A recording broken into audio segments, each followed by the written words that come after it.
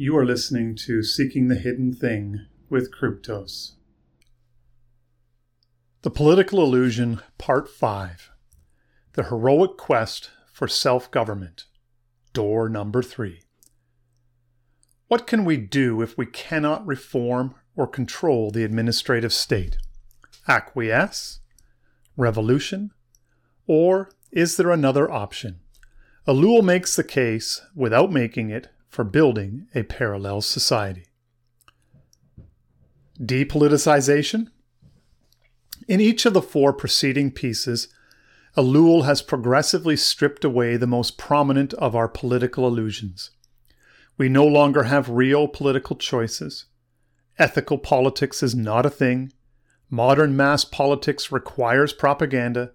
The nature of the techno-administrative state is that it cannot be controlled or reformed. So what are we to do in response to an amoral system that needs to infiltrate all parts of our lives, control our thoughts, is totalitarian in its scope and intention, and cannot be meaningfully reformed through political action? Before answering that question, Ellul has 1 or 2 further illusions he needs to expose. The idea that we can depoliticize our lives is not a solution.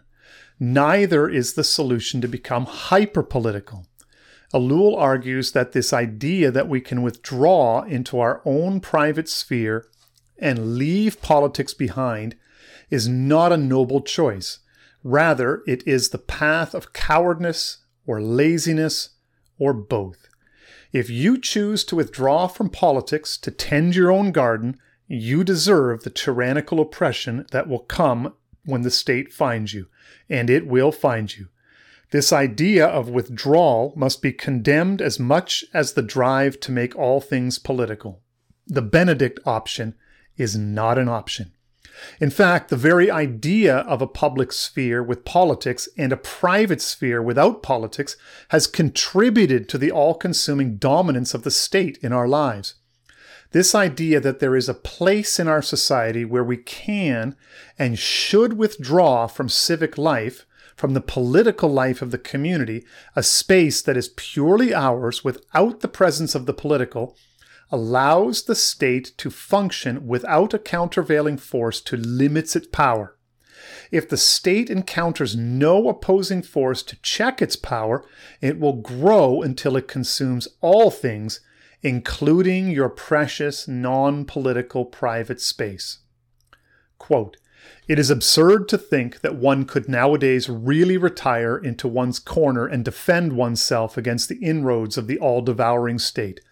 The latter does not change its nature, and, whatever your intentions, it will find you easily." Unquote. There is nowhere where you can go today where the state cannot find you. You cannot carve out your own place to live free from its influence. As much as you wish to flee politics, politics finds you. In truth, it's hunting you down. The choice to become apolitical is itself a political choice. The idea that you can become apolitical is absurd, an illusion, as is the political itself. So what are we to do? Ellul answers, but they are hard answers and we will not like them. Quote, "Experience has shown that the state will only retreat when it meets an insurmountable obstacle. This obstacle can only be man, i.e., citizens organized completely independent of the state.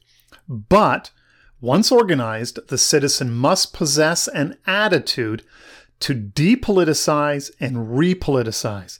This attitude can only be the result of his being freed from illusions. The crucial change involves focuses not on opinion and vocabulary, but on behavior." Unquote. There are 2 essential components here. First, there must be an organized opposition to state power. Secondly, we must become the kind of people who have the capacity to resist the techno-administrative state and are capable of self-rule. There is no system or political platform that will set us free from the tyranny of the state. Returning to the pure system of the Founding Fathers will not accomplish this. Neither will a British-style parliamentary system. Changing the way we vote and how we are represented will not do it. Checks and balances within the system will not do it. Having a dictator will not do it. Getting a new elite, our people, into power will not do it. There is no system or program that will fix this. There is no system that we can put in place that will allow us to step away and go back to our lives confident that all will be well with the government. Becoming the kind of people who can govern themselves means that we must reinvent a situation in which lives' real problems are not posed in political terms. Problems such as poverty, even crime, drug abuse, mental illness, race relations, etc. That is, most of the problems we task government with solving must no longer be posed in political terms. Only in the last 150 or so years have we attempted to try to fix moral and spiritual problems through the mechanisms of government, through the administrative state.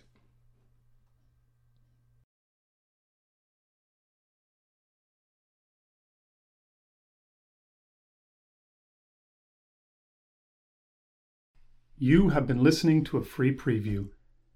To listen to the remainder of this episode and gain access to the full archive of Seeking the Hidden Thing audio and written materials, head over to the main page at seekingthehiddenthing.com and subscribe. Your support is greatly appreciated.